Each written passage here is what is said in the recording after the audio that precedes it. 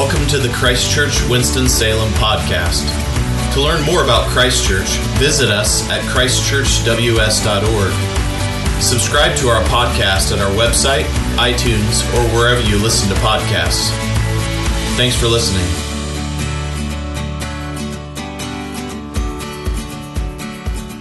Please remain standing and pray with me.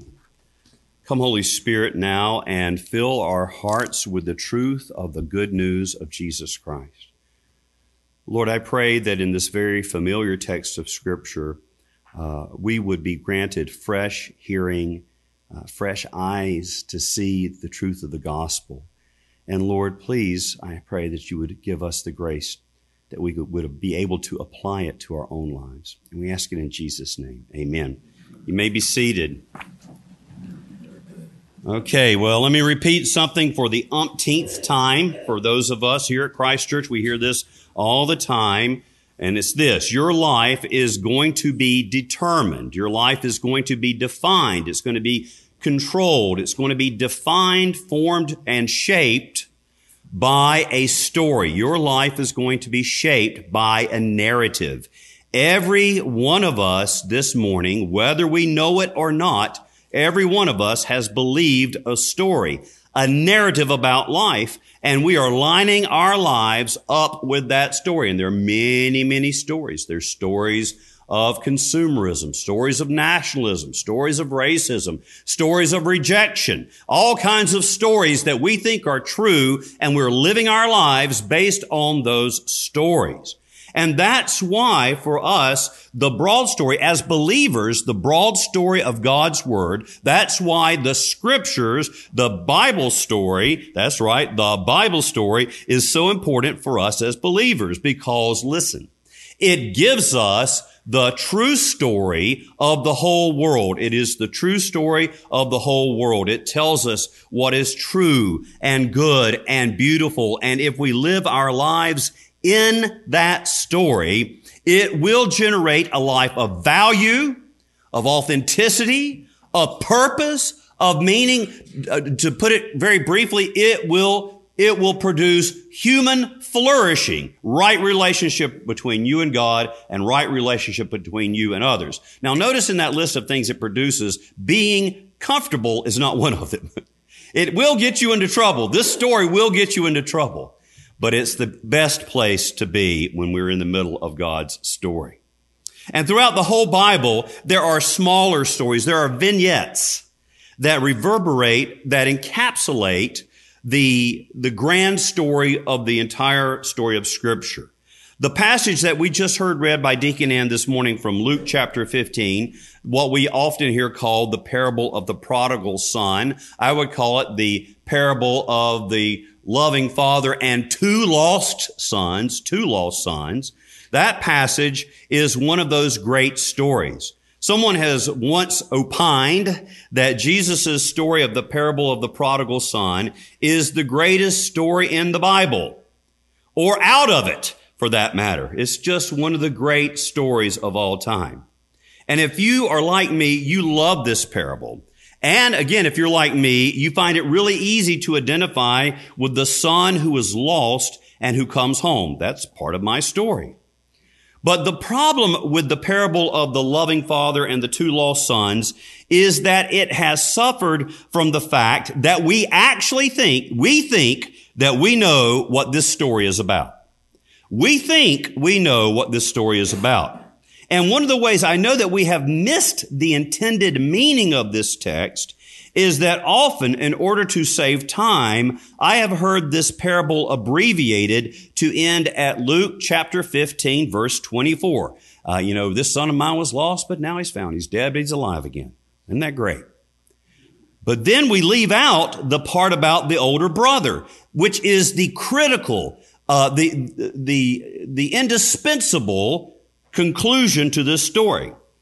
And also, unless we attend to two related contexts, we're going to miss what is going on in this passage. Now, the first context is just the setting of the story in which this scripture presents itself. Where in the Bible? What's it all about? Why is it in there?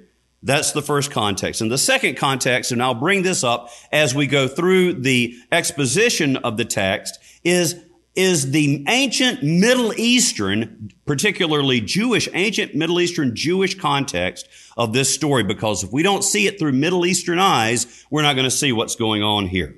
So let's deal with that. Well, let's deal with the setting of the story in the scripture itself. That's where we're going to go first. Well, to begin with, to understand this text, we had to include verses 1 through 3 of Luke chapter 15.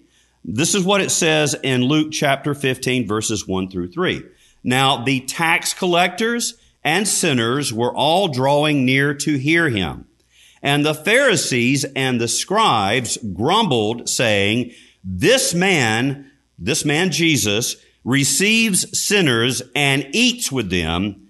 So they are grumbling, and it says, so he told them this parable. The first thing that we notice is that Jesus is telling this parable because the Pharisees and the scribes, in other words, those who care very deeply about being faithful to God and to the Bible, these people, these good religious people, are scandalized because Jesus, to use their words, receives sinners and eats with them. So Jesus' purpose for telling this parable is to explain, this is why he's telling the parable. He is going to explain why he welcomes sinners and why he eats with sinners. So the setup here is that the Pharisees and the scribes are saying this about Rabbi Jesus. Rabbi Jesus, you just do not take sin seriously enough. You just don't want to understand how bad sin really is. If you were really serious about sin and how these people are breaking Torah, then you wouldn't be spending any time with these folks who don't give a rip about keeping God's word. You certainly wouldn't eat with them, and you wouldn't give them the time of day. So then in Luke chapter 3, it says that Jesus tells them, he tells them this parable to explain his actions. Notice that it doesn't say that Jesus told them these parables, because there's actually what looks like 3 little stories here. And there's 3 little vignettes. There's the following parable is that of the lost sheep, and then there's a little story about a lost coin. And then there's the story of the prodigal son. And all 3 of these vignettes are actually one story. In all 3 of these little stories, there is something or someone who is lost, that is lost. And there is someone who goes out of their way to seek for that lost something or someone. And every one of these stories ends with what? A party. That's right. They all end with a celebration. Well, who is doing the seeking in these stories? In order to straighten out these scribes and Pharisees, he told them this story. Who is doing the seeking in these stories? Well, this is a more complex question than it first appears. They're asking Jesus why he is eating with sinners. But Jesus tells the stories in such a way that it implies, this is critical. It implies that Yahweh, Israel's God, is doing the searching. Israel's God is doing the seeking. So when we read the parable of the lost sheep, for instance, we know that in the Old Testament, Israel's God, Yahweh, identifies himself as what? The shepherd of Israel. It's right there in Psalm 80, verse 1. Give ear, O shepherd of Israel, you who lead Joseph like a flock, crying out to God. And of course, we have very familiar Psalm 23. How does that begin? The Lord, Yahweh, is my shepherd. The Lord is my shepherd. And then the key verse, or the key passage, I think, comes in Ezekiel chapter 34. We'll start reading at verse 11, Ezekiel 34. For thus says the Lord God, behold, I myself will search for my sheep. I myself will search for my sheep and will seek them out. As a shepherd seeks out his flock when he is among his sheep, that have been scattered, so will I seek out my sheep, and I will rescue them from all the places where they have been scattered on the day of clouds and thick darkness. I myself will be the shepherd of my sheep, and I myself will make them lie down, declares the Lord God, Yahweh the Lord. In Jesus Christ, this is what Jesus is telling in these parables. He says, in Jesus Christ, Israel's God, Israel's shepherd, has come looking for the lost. And the parable of the lost coin, in Jesus Christ, Yahweh is like that woman who's sweeping her house, looking, that's sweeping, I didn't do that right. Vacuuming her house, waiting to hear that coin get sucked up in the Hoover. No, sweeping the house, looking for that lost coin. And in the parable of the prodigal, who is doing the seeking? It's the Father, right? So Jesus is answering this question. Why are you hanging out and even eating, sharing table fellowship with sinners? He says this, in me, your God has come. In me, he has come looking for the lost. I am fulfilling my promises to Israel, just like you read in Ezekiel. And so I am like the Father in this story. And so the first thing Jesus does in the story of the lost sons is that he deals with the objection that Jesus doesn't have a robust doctrine of sin. You're just acting like sin doesn't matter, Jesus, eating with sinners and tax collectors. Well, how does he deal with this? He says, well, let me tell you what sin is like. And this is where we really need our Middle Eastern context. It's like a son telling his father that he wishes that his father, it's like telling the old man, I wish you were dead. I wish you would drop dead. Because everyone standing around understood that when this younger son asked for his inheritance, he is saying, I wish you would just hurry up and die. Just hurry up and die, old man. It was a rejection of his entire genealogy. And it was even more shocking to Jesus' Jewish listeners than it would be to even any of us. If we heard someone say to their parent, I wish you would die so that I could have your stuff, we would think that's the worst thing we've ever heard. Multiply that by 10, and you might be approaching how it would sound in a Jewish context in 33 A.D.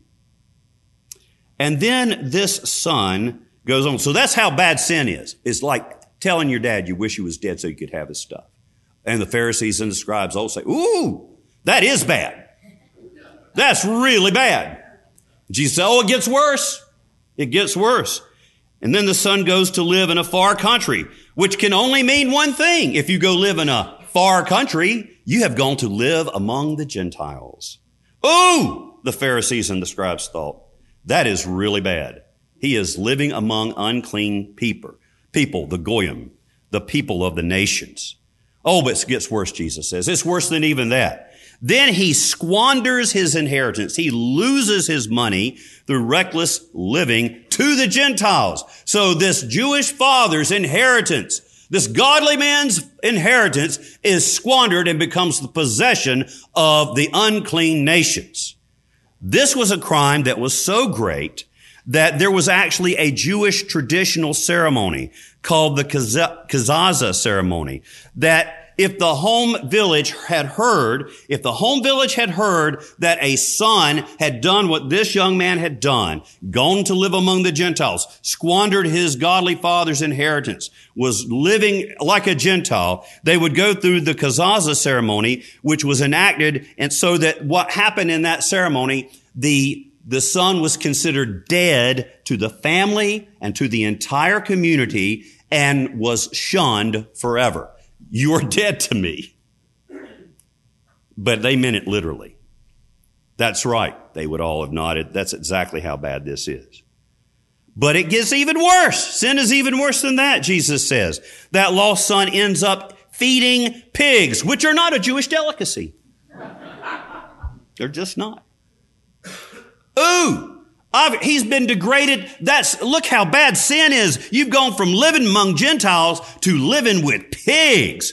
Oh, Jesus said, but it's worse than that. Sin is worse than that. Yes, Rabbi Jesus, you are preaching now. He even wanted to eat what pigs eat. What's nastier than pigs? What pigs eat is nastier than pigs.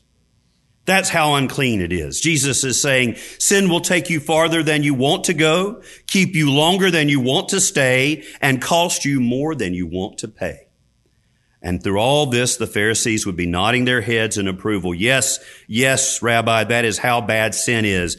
And they're still on board when they hear that the boy has now a plan. He came to himself. He says, I know what I'll do.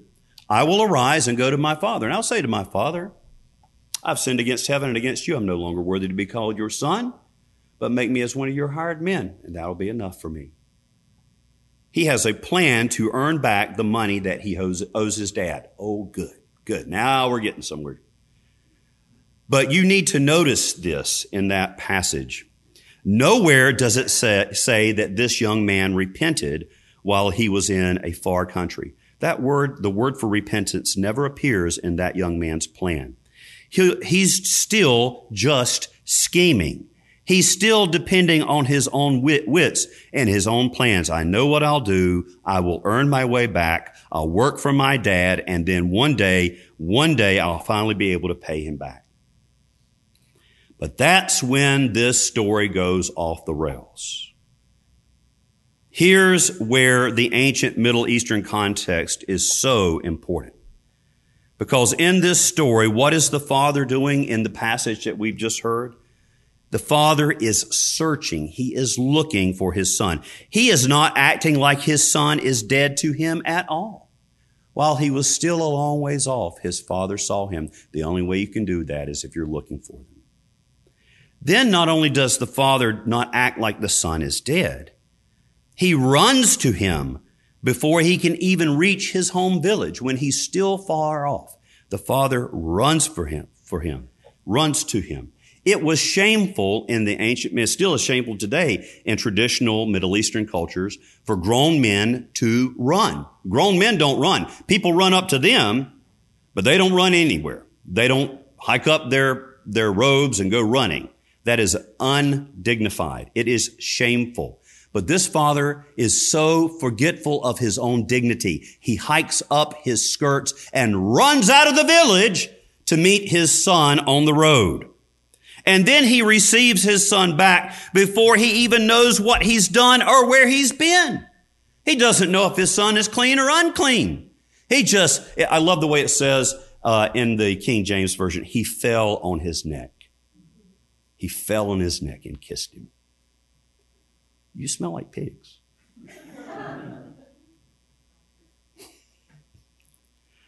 The wayward son is not able, because of the father's grace, to enact his plan and earn back his place in the community.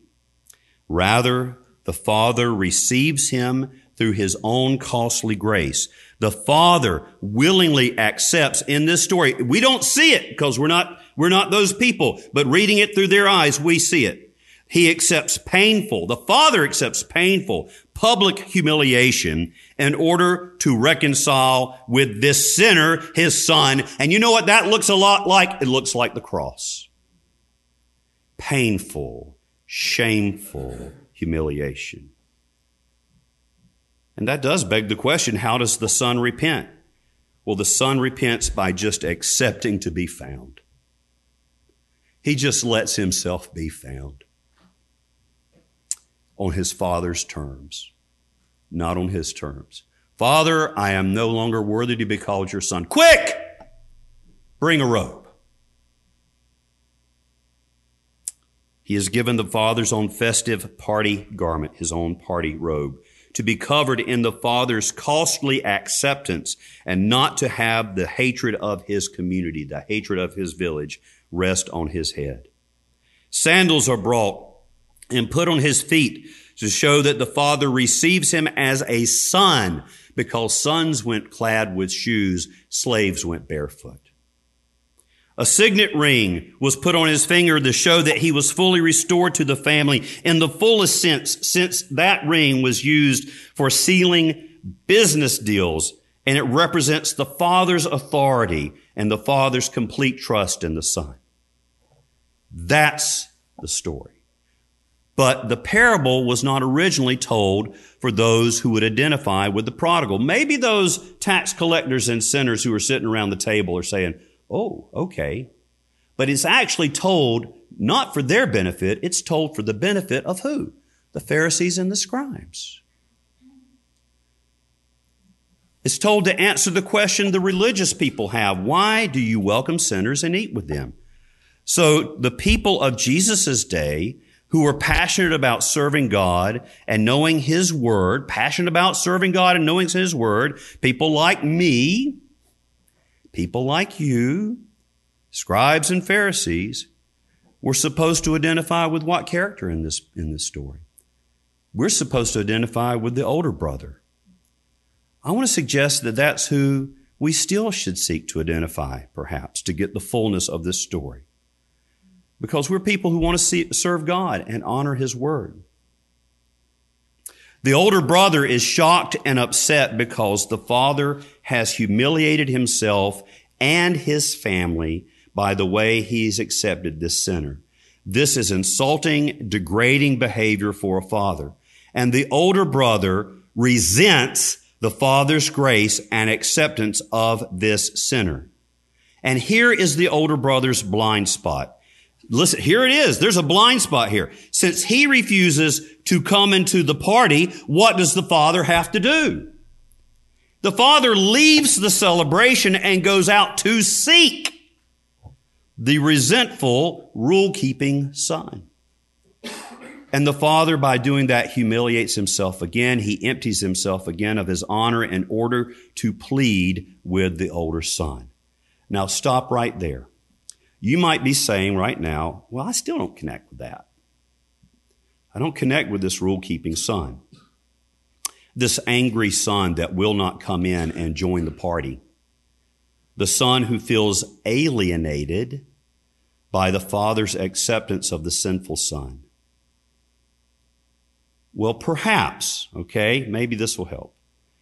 Perhaps, maybe, it's within the realm of possibility that there is a point of connection here for some of us this morning. Maybe we are older brothers and sisters, if you will, sitting in this room, angry and resentful because other people in the church won't do what we think they should be doing. That's not what you should get. You shouldn't. No. I know what you should do. And yet you seem to be having a good time here, joining a celebration, accepted and received by the Father. We're resentful that all our hard work and faithfulness is not rewarded with so much as a goat so that we can have a party with our friends. But he was angry and refused to go in. His father came out and treated him, but he answered his father, "Look, these many years I have served you, and I never disobeyed your command. Yet you never gave me a young goat that I might celebrate with my friends." We feel alienated. We can't join in the celebration of the community. We are vexed and resentful and are emotionally standing outside this morning because lay people or clergy people will not comply with our good, righteous expectations. And God pleads, let go of your resentment and come in and join the celebration. As God's ambassador this morning, I beg you be reconciled to God. The Father's love is so great that he willingly allows himself to be humiliated over and over by his children, shamed by his children. I've got children. I might know a little bit what that feels like.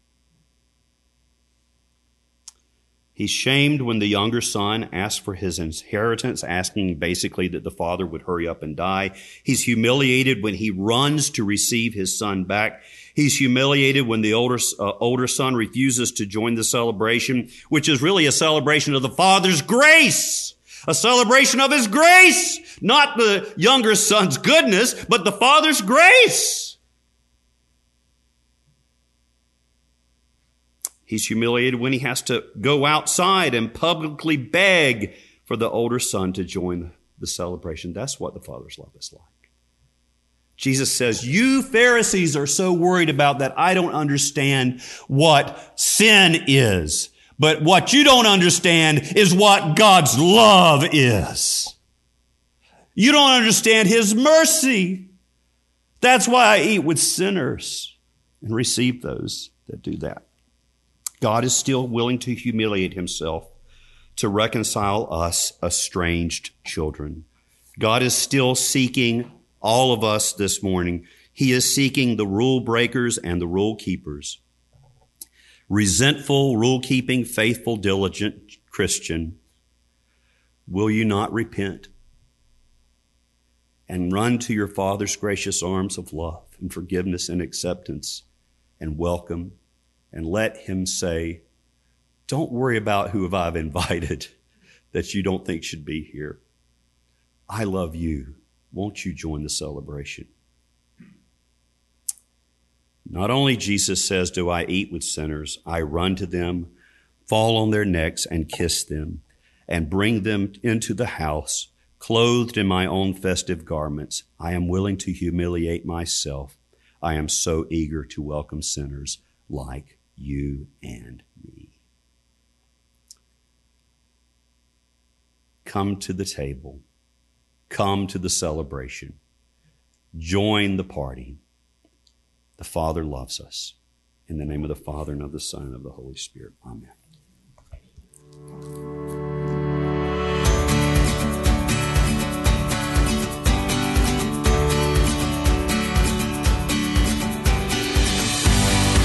Thanks for listening.